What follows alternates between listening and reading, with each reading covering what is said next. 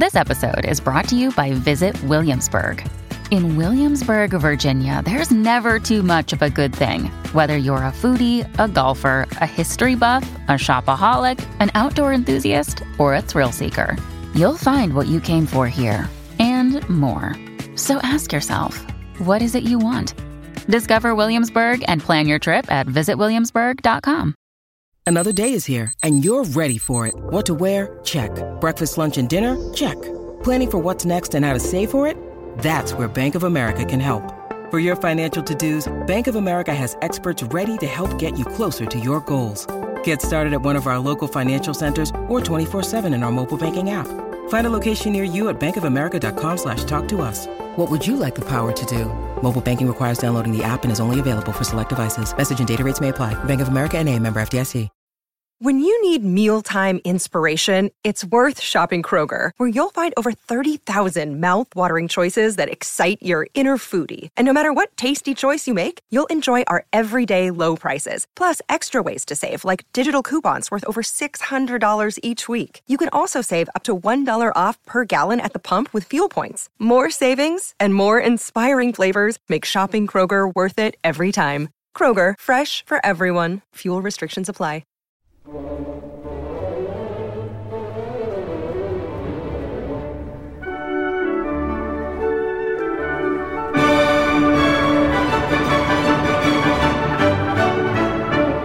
Hello and welcome to the Music to My Ears podcast, brought to you by BBC Music Magazine, the world's best-selling classical music monthly. This week we talked to Julian Lloyd Webber, one of the world's greatest cellists, who recently celebrated his 70th birthday. Lloyd Webber's early years were spent living in a house that was filled with the music of not only his composer father William, but later his older brother Andrew as well. Julian himself took up the cello as a child, inspired by the great players such as Rostropovich. He later embarked on a glittering career on the world's great stages, followed in more recent years by his appointment as head of the Royal Birmingham Conservatoire. Though an injury has curtailed his solo career, Julian Lloyd Webber still appears on the stages today as a conductor and devotes much of his time to championing music education, plus, of course, supporting his beloved Leyton Orient Football Club. Julian talked to our deputy editor Jeremy Pound shortly before his 70th birthday in April, just as the UK was emerging out of lockdown. I'm here with Julian Lloyd Webber, speaking over Zoom, just as the UK starts to come out of lockdown. The weather is very nice at the moment, and people are starting to come outside after 3 fairly heinous months. And Julian has his 70th birthday in 2 weeks from today. I don't presume this is how you really wanted to spend your 70th birthday. No, but everyone's in the same boat. But it certainly wasn't, and I think we can't, even go out really to celebrate because now everywhere's completely booked up and has to be outdoors. So it doesn't really work, But so I will do some kind of quiet family thing. Have you found ways of keeping yourself occupied over the last 3 or 4 months? Yes, I mean, I really have. I have left the Royal Birmingham Conservatoire, where I had a fantastic time over 5 years with wonderful students and a lovely place. But I'm still very involved with music education. I've been speaking out about 1 or 2 things. I was on this national model music curriculum panel. So that took quite a lot of time. So generally, actually been really busy. I had a big conducting concert coming up next month, April, in China, which with a huge program of Mozart, Marriage of Figaro, Overture, Shostakovich First Cello Concerto, which would have been fascinating for me to conduct, and the César Franck Symphony. And this was with the Shenzhen Symphony Orchestra, who I know are a very good orchestra. So it's a shame it's been postponed a couple of times now and is still being postponed. So things are not back to normal yet, as we all know. Now, I want to go back over these 70 years and actually ask you about your life in music. I've done a couple of these interviews where I've interviewed people who have come from very musical backgrounds. Actually, want to see where they haven't at all. But of course, your family is famously musical, with your father, William, a very fated composer, and likewise your brother, Andrew. What was it like growing up in such an astonishingly musically talented family? Well, it just seemed to be it was normal to me. When you're growing up as a child, my brother is 3 years older than me, and there was just always this music around. I remember my father, who was still just about composing every morning at that time when I remember him sort of buried away in this room that he had, which was fitted up with a most extraordinary contraption, a pedal piano, which was fitted with pedals like the organ, so he could practice his organ at home on the piano. It was a very strange device. I've never seen one either before or since, but I'm sure they must exist somewhere. So that was going on. My mother specialised teaching young children the piano, so sometimes, there'd be young children coming and learning from my mum. And then Andrew was always into theatre music and always composing his own tunes. And there were lots of music students coming in all the time. Occasionally my father would take a student at home, and then later on, the pianist John Lill actually came, who was a student at the Royal College of Music like myself, but quite a lot older. But I met him at the junior department there, and he would eventually came to live with us, and so for a long time he was there practicing all the time. So my knowledge of piano repertoire is really not too bad. Certainly all the Prokofiev sonatas, the Beethoven sonatas, he was working on these things all the time. And I was playing cello. By that, I've skipped a few years now. I'm sort of thinking of when I was 13, 14, 15, 16, and all these people started coming into the home and actually living with us. And Andrew's lyricist, Tim Rice, also came and lived with the home. It was bohemian, and that word's been used before about how it was, but it really was. There was extraordinary numbers of people in and out all the time, lots of young people. My own friends, Andrew's friends, John Lill's friends, in and out all the time. And then there was another two generations, my father and mother, and my grandmother also living at home, actually in the next room to Tim Rice, who, had various girlfriends wandering around in various states of dress or undress. And it was a most extraordinary combination. And I do look back on it with great affection, because it was one of those places where you never knew, what was going to happen next, basically. People say the Lloyd Webber family, it's musical, obviously, but actually before my father, my father's father was was an amateur singer, and he was a fanatical about the organ, and that's how my father got into playing the organ. He used to take his son around to look at churches with, amazing organs around the place, and obviously particularly in London. And my father then became fanatical about it as well, and started playing, and he was really a child prodigy organist, playing big recitals when he was very young.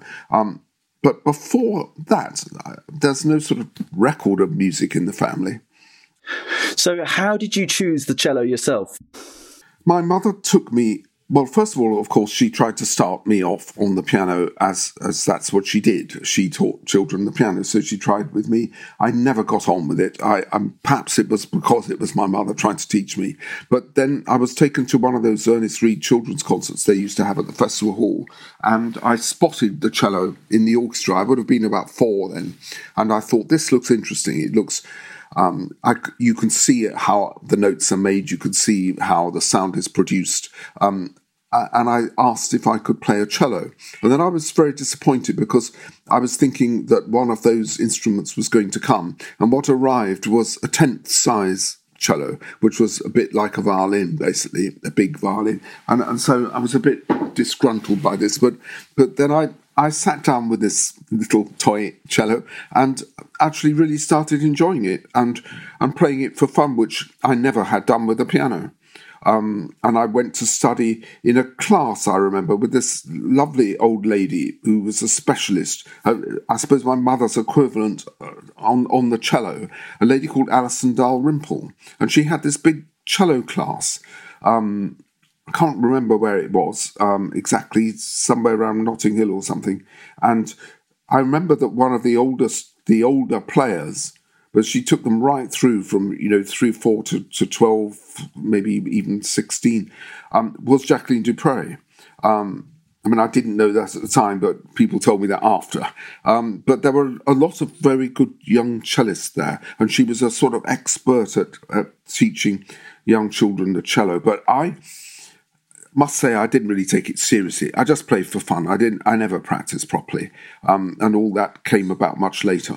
One of your earliest favourite pieces of music, though, I understand, was Shostakovich's first cello concerto. Can you tell me a little bit about that? Yes. A lot of things started to change, I suppose, probably when I was around 11. I got more and more into the cello. I got really into the repertoire of the instrument. So I knew of these concertos that everyone played and, were on the radio all the time, and lots of recordings like Elgar, Saint-Saëns, Dvorak, the Schumann, all the ones we know. And I got fascinated about what else was written for the cello. So I started collecting LPs and things.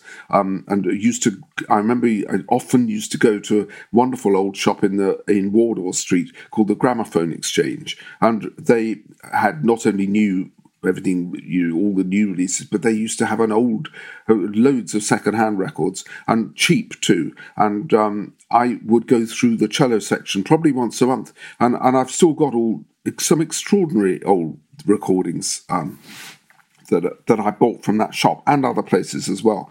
But the thing that really changed my mind about the cello, which had just been a hobby, something that was just another thing in my life, was really when I was taken first of all by a teacher called Runa Martin, who was a South African lady, young girl really, was still a student, I think, herself at the Royal College, and she started teaching me at the junior department, and she inspired me. So I would have been around 11 then, and she started taking me to hear, way beyond the call of her duty, some great cellists in concert. Well, this was the first time for me, and I think the very first one that I heard, and she took me to, was Pierre Fournier, who, strangely in a way, became my teacher later, which I would never have imagined at that age, because I wasn't even thinking particularly of doing this for myself.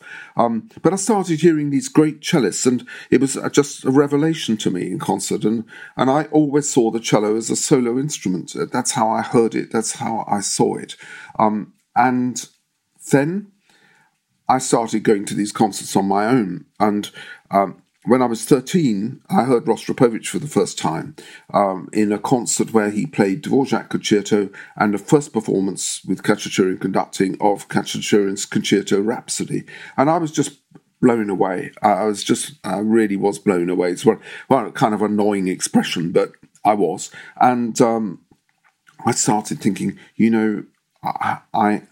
I want to try to do this for myself. And then I realised, obviously, that I had a huge amount of work to do because I hadn't, spent much time on technique, any time on technique. I wasn't interested in that. And I realised now that I had to. So around that time, I changed to another wonderful teacher called Douglas Cameron. I was still at school. I used to go on Saturday mornings to him over in Chiswick. And he was a wonderful teacher, was at the Royal Academy. So I had private lessons with him while I was still at school till I was 16. Now, he also inspired me greatly. If I look back on my cello teachers, I would say my key teacher was Douglas Cameron. And so I was just getting more and more into the cello and really pretty much stopped doing my schoolwork, I have to say, and coming back home and practicing.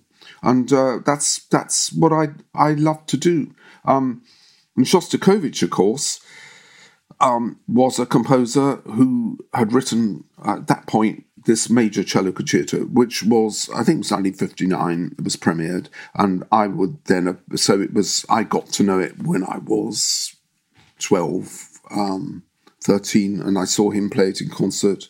I had the recording. I just thought it was a completely fresh piece of music and a new approach, in a way, to the cello as a solo instrument.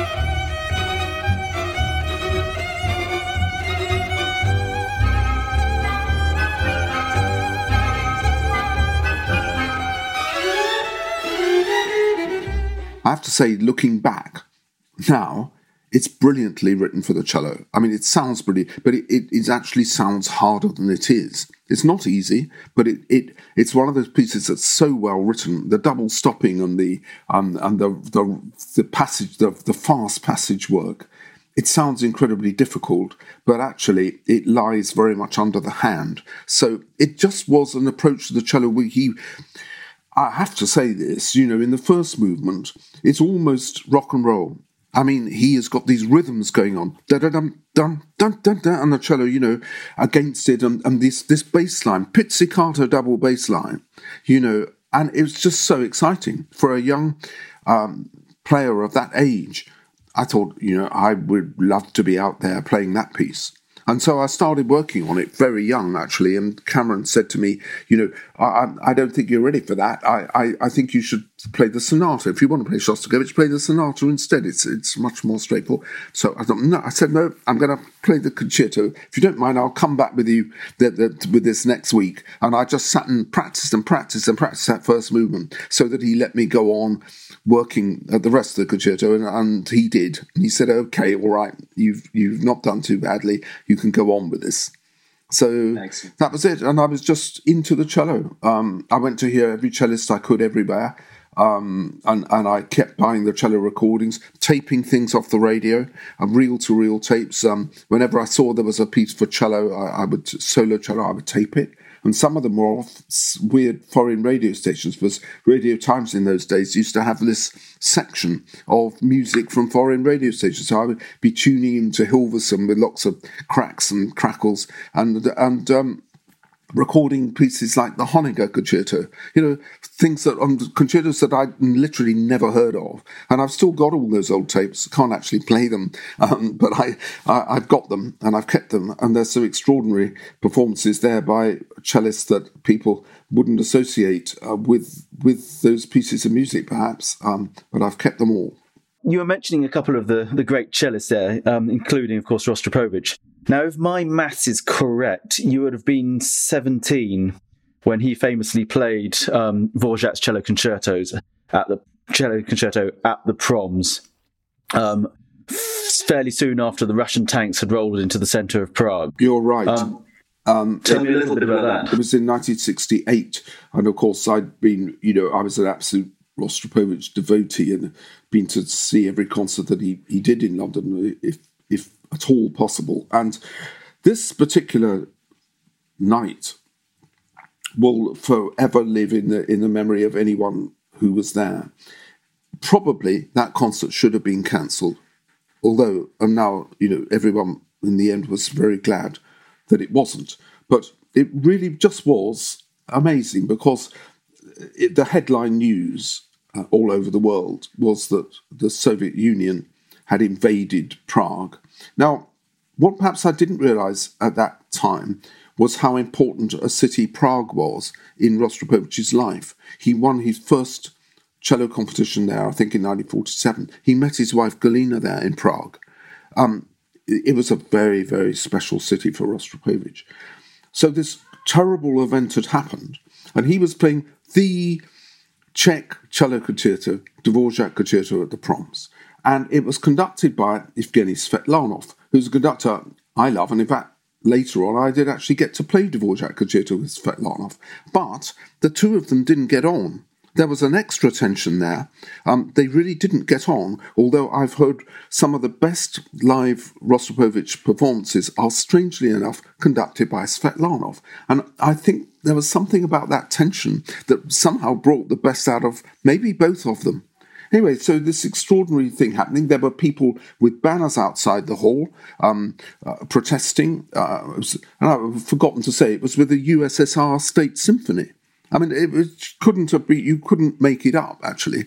And there were people, prommers, shouting before the concerto began.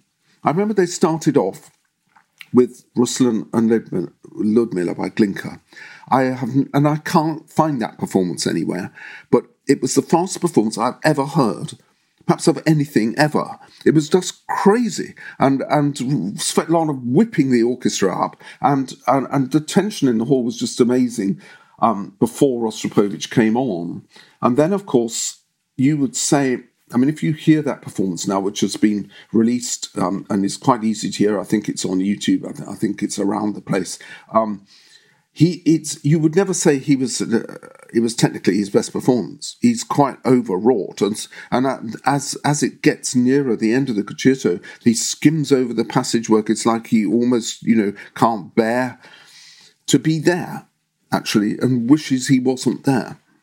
There are moments when I feel that, but then when it comes to the end, which he always played so wonderfully anyway, it's absolutely heartbreaking. It's incredibly slow. Svetlanov's following him like, perhaps, I don't know. Anyway, it's incredibly emotional. It was an extraordinary experience to be there and see that concert. And then Rostropovich did a Bach encore, and he had tears coming down his face. And it was one of those things, really, where music does speak louder than words. He could never say in an interview as a Soviet cellist what he felt, but he certainly said it through his music that night. Now, strange enough, the concert you have chosen, though, to highlight as a really memorable one, as well as that which you attended, was a prom in 2007, a much more upbeat prom, and this was the Simon Bolivar Orchestra under Gustavo Dudamel. Well, I was invited to that concert, and I can't exactly remember why I was there, but in a sense it changed my life in a way, because it was the most astonishing performance, and they were the Simon Bolivar Youth Orchestra at that point, and they really were very young players. I think as the orchestra toured the world, many of those players seemed to stay on, and they dropped the word youth out of it. But at that point, they were all very young players from Venezuela with this incredible dynamic ball of fire young conductor. And again, Shostakovich comes into this, because the main work in the programme was Shostakovich's 10th Symphony, which I always loved. And I just, everybody in that hall that night was completely, again, blown away by the performance of this young orchestra. That's not, actually, and I'd like to say this at this point, that's not to say that, the National Youth Orchestra, for example, is not as good. I think in many ways they are. But it was the fact that a lot of these children had come. It was the thing that really appealed to me is I've always believed music's for everyone. And you saw these young children from Venezuela, and many of them were from very poor backgrounds. There's people who now start nitpicking, saying, actually, Dudamel was a middle-class Venezuelan. I mean, come off it. There was people from extremely poor backgrounds, and I've been there, and when Caracas was slightly more safe than it is now, I played with that orchestra later, and it's a wonderful, really thing that has happened for the children there. I hope it's still okay. I don't know. But it was an incredible programme for these children, and they embraced that music with the most incredible enthusiasm. And the fact that some of them, I think one of them went on to be principal bass in the Berlin Philharmonic. I mean, to create that in Venezuela, which was a country that had no real meaningful tradition of classical music, it was all very stale. And now, or certainly then, it completely came alive. And Dudamel was as well known in Venezuela as any president or any, he was. I like to see that with classical music. I like to see the public getting behind it and loving a player, loving and identifying with someone as really an absolutely essential part of their culture. So anyway, this prom was just joyous. It was a wonderful experience. And I guess that is, you've hit the nail really, why I would choose that, because it was joyous. It was celebrating classical music. And the concert of Rostropovich was for different reasons special, but they weren't joyous reasons at all. So that's why I would perhaps just edge the Simon Bolivar concert.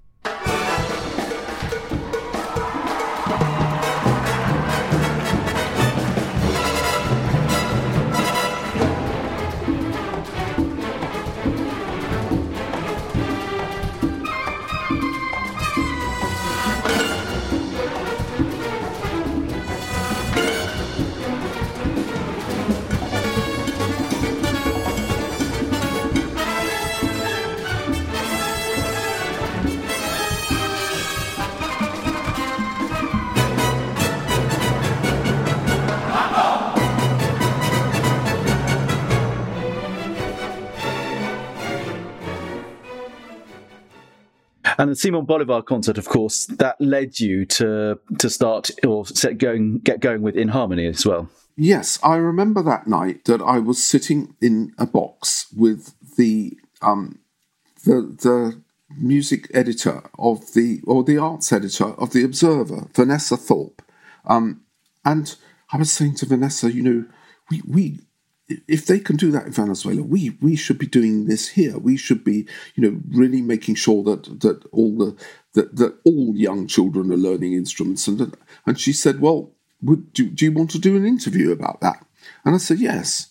And so there was a big interview with us saying, well, why aren't we doing this here, basically? Then I get a call from the schools minister in the Labour government, Andrew Adonis, and saying, okay, come in and talk about it.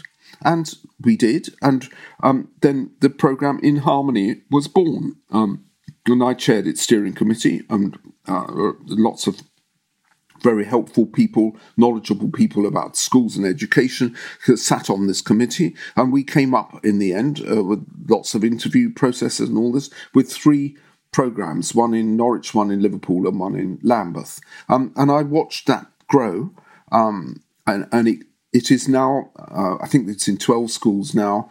It's gone through probably 4 regime changes, shall we say that? And it's still there. And the reason it's still there is because it's produced results and it has changed children's lives, not only children's lives, the whole performance of those schools it's in. And school, I don't particularly want to single out, but I know there's one school that was virtually in special measures, is now outstanding. That's the transformation that music can bring about in a school. And I'm hoping that this new model music curriculum, which I was also on that panel, will do the same, because it is recommending, more or less, more than recommending, there has to be an hour's music in every school starting very soon. And this is something which is new, and I hope really will start to make a difference. One piece of music which I notice has been a constant throughout your whole career and has clearly meant a lot to you, and you actually wrote a piece about it for BBC Music Magazine a couple of years ago, is Elgar's Cello Concerto. Why, above all other works, has that held a sort of life or career-long obsession for you? It has just been, I suppose, in many ways, the most important piece of music in my life. At very many special occasions, it was the Elgar that I was playing. So it's been a constant thread, really. It wasn't the first cello concerto I learned. I think that was the Saint-Saëns. I came to it as a cellist in a way slightly late, probably when I was about 16. And, it's not late, but it seemed late to me because it wasn't one of the earliest ones I learned. And in fact, the work that really got me into Elgar was the First Symphony. I'd seen Barbaroli conduct this at the Festival Hall, and I then was...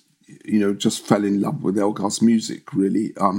Obviously, I knew pieces, some of the smaller pieces like Serenade for Strings before, but it was really the First Symphony that made me love Elgar, a work of so many contrasting moods, so many contrasting emotions, wonderful opening melody, wonderful ending, gorgeous themes in the first movement particularly, and very, to me, connected to the countryside. And I started, I'll tell you, digress here, but I used to pick up my father's Mini. I just learned how to drive, and I would drive, often with the Celia, who became my wife about 6-7 years later.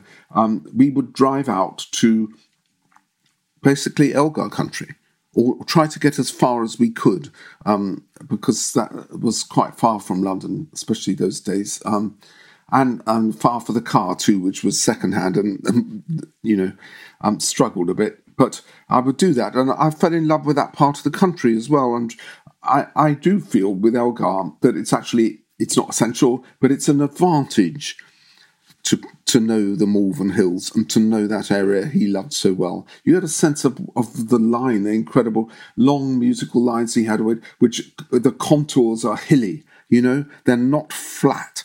And I think that's a sort of side observation. But the piece has been very important to me. I made my Festival Hall debut with it, and I think there's one concert in my career that I remember more vividly than any other. And it was the final changeover concert in Hong Kong from British to Chinese rule in Hong Kong. And this would have been in, whenever it was, 1997, was it? I don't know. Anyway, my history. Yes, it was 97. It was 97. Yeah, spring of 97, yes. So I was due to go out there and play this concert. I knew it was going to be something special, because obviously an extraordinary, end of an era. So I went out with the Academy of St Martin's and lovely Neville Mariner. And the first half was all English, the Academy and Mariner, myself, ending the first half with the Elgar. The second half was the Chinese conductor Yu Long with the Chinese orchestra and a brand new piece of Chinese music. So it really was that. The end of the Elgar was the end of that era. And all the politicians were there. I remember Chris Patton drawing there, all the Chinese, all of them were all there.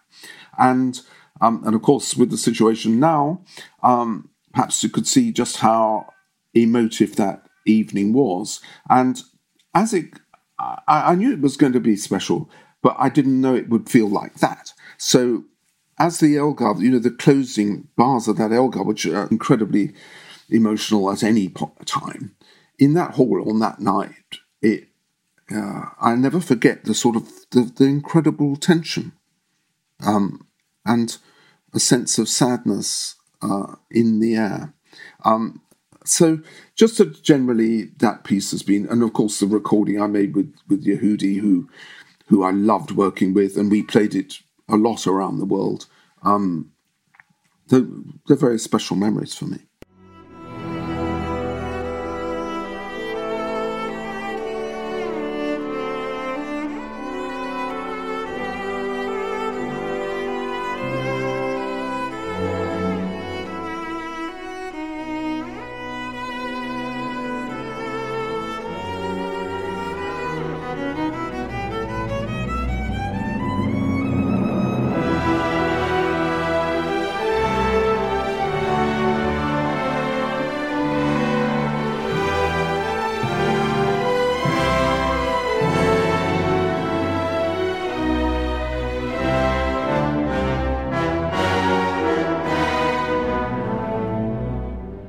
Do you still head out to the Malvern Hills occasionally and kind of get the Elgar vibe? Yes, I mean, basically our house is in the Cotswolds. It's not exactly Elgar country, but it's very near. And I think people will talk about the Malverns quite rightly. But I think he also had a great soft spot for Hereford and that area, and going right to the Welsh borders. I mean, you've got the Welsh tune in the introduction, Allegro, and I think he loved that. And he wrote, of course, some of his greatest works while he was living in Hereford, which I think he was there for about 10 years. Which in Elgar's term is one of the longest stays he probably ever had anywhere, because he was always moving house. I can quite understand why. I'm actually a closet Hereford United supporter, but don't tell my friends at Leyton Orient. Okay, I promise not to. Actually, I was only yesterday. I went up one of the hills just south of Cheltenham for a walk with some friends, and from there you can see the Malverns on the horizon. This very quite dramatic hillside, isn't it? It's quite a bare. It's not classic English countryside, the Malverns, at all, is it? No, not at all. And it is quite barren. There are areas with very few trees, and it's windswept. And I hear that in his music. Listen to the second movement of the First Symphony. Those semiquavers. It's like it's gusts of wind. It's fresh air, and I feel that in the second movement of the cello concerto too. And the way he marks it with the little hairpins, it's like it's open air, it's outdoor music.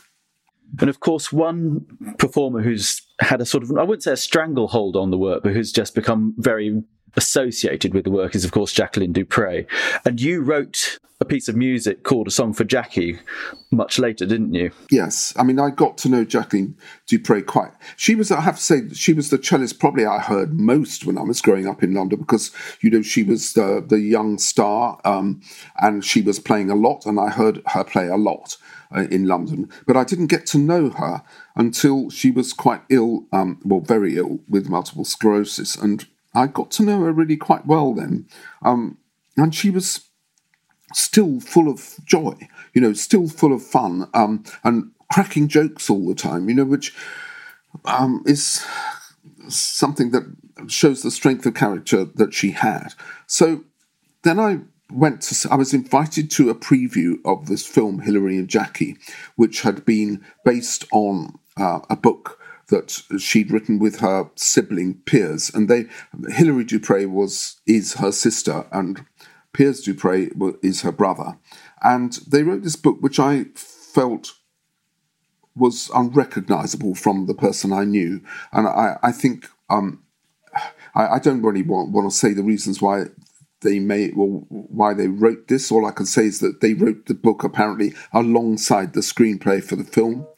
There were awful things that happened. I got to know, firstly, the film was, I think, just basically dishonest. And there's one place which I know as a cellist, and everyone would know, where they show her leaving her Stradivarius outside in the snow in Moscow when she was learning with Rostropovich, because she was so depressed and all, that never, ever, ever would happen. And their instrument would have died if that had happened, and it didn't. So come on. And there's the incidents with her talking at a hospital in front of someone that could not possibly be verified, because the person she was talking in front of had died. So I just felt the film was fundamentally dishonest. So I've written very few pieces of music, but I came back home that day after the film in a sort of white rage, and wrote this little tune, which is, no great claims about it, but it tried to sum up the way I felt about her. I want to move now onto your current listening obsession, because although I should imagine you're very wide-ranging in your listening taste, not least because of your recent post at the Birmingham Conservatoire. But is there any composer or any particular music which you find you're constantly coming back to at the moment? Yes, and it would be Mozart. And people might say, well, this is very strange. He's not played Mozart. Well, I couldn't because Mozart never wrote for cello. So it's been, apart from the very good parts in some of the string quartets and a wonderful string quintet with 2 violas, 2 violins, and cello in G minor, which I think is one of his greatest works. I was as soon as I got some chance to do some conducting, I asked to do Mozart, and with the Orchestra of the Swan, I did quite a few concerts. And I did Mozart 40. That's the first one I wanted to do because I just think it's a total masterpiece. And then I did the Mozart 29, also in G minor, and I just love Mozart. I played a lot of his music when I was younger. I played in the string quintet. I played in the oboe quartet. I played the clarinet quintet. But obviously, there's no solo cello music. Yes, unfortunate mistake in Mozart's life, that. But I love his music, and I think I'm fascinated listening to performances of, say, for example, Mozart 40. And I'm so glad, actually was Neville Marriner was one of the ones who came along and swept away this over-romantic tradition where you're playing with sort of like 10 double basses in the Berlin Philharmonic. It's crazy. And I think people listen, there's 2 composers I think you don't mess with. You don't mess with the music and try and keep it as simple as possible. Mozart, Shostakovich. Play what they've written. Play the dynamics they've written. Don't romanticize them. That to me, what they have written down is extremely clear. And I've always said that to students come and play Shostakovich concerto to me or sonata. And don't romanticize it. Don't put writs in where they're not written. Just play this music and it will work. And I feel the same with Mozart. And would you say, if you had to pick out, and this is the impossible question, if there was one symphony which you had to pick out above all others, would it be number 40, perhaps? Yes. Because genius. It's a work of absolute genius. The way it ends, I find, is interesting because it's not a sort of, in a way, big ending. There's so much range of emotion in that symphony. Hurt, anger. I think the ending of the symphony is angry. And that's why I hate to hear writs and things. He doesn't write that. He wants to go straight through to the end. I think there's so much. Why I would pick that one out is because it is an absolute example of the best of the human spirit. It's a wonderful work with teeming with ideas and very original for that time. And there's that part in the last one, which is actually atonal. I mean, at that time, when he wrote that must have been an extraordinary listening to an audience.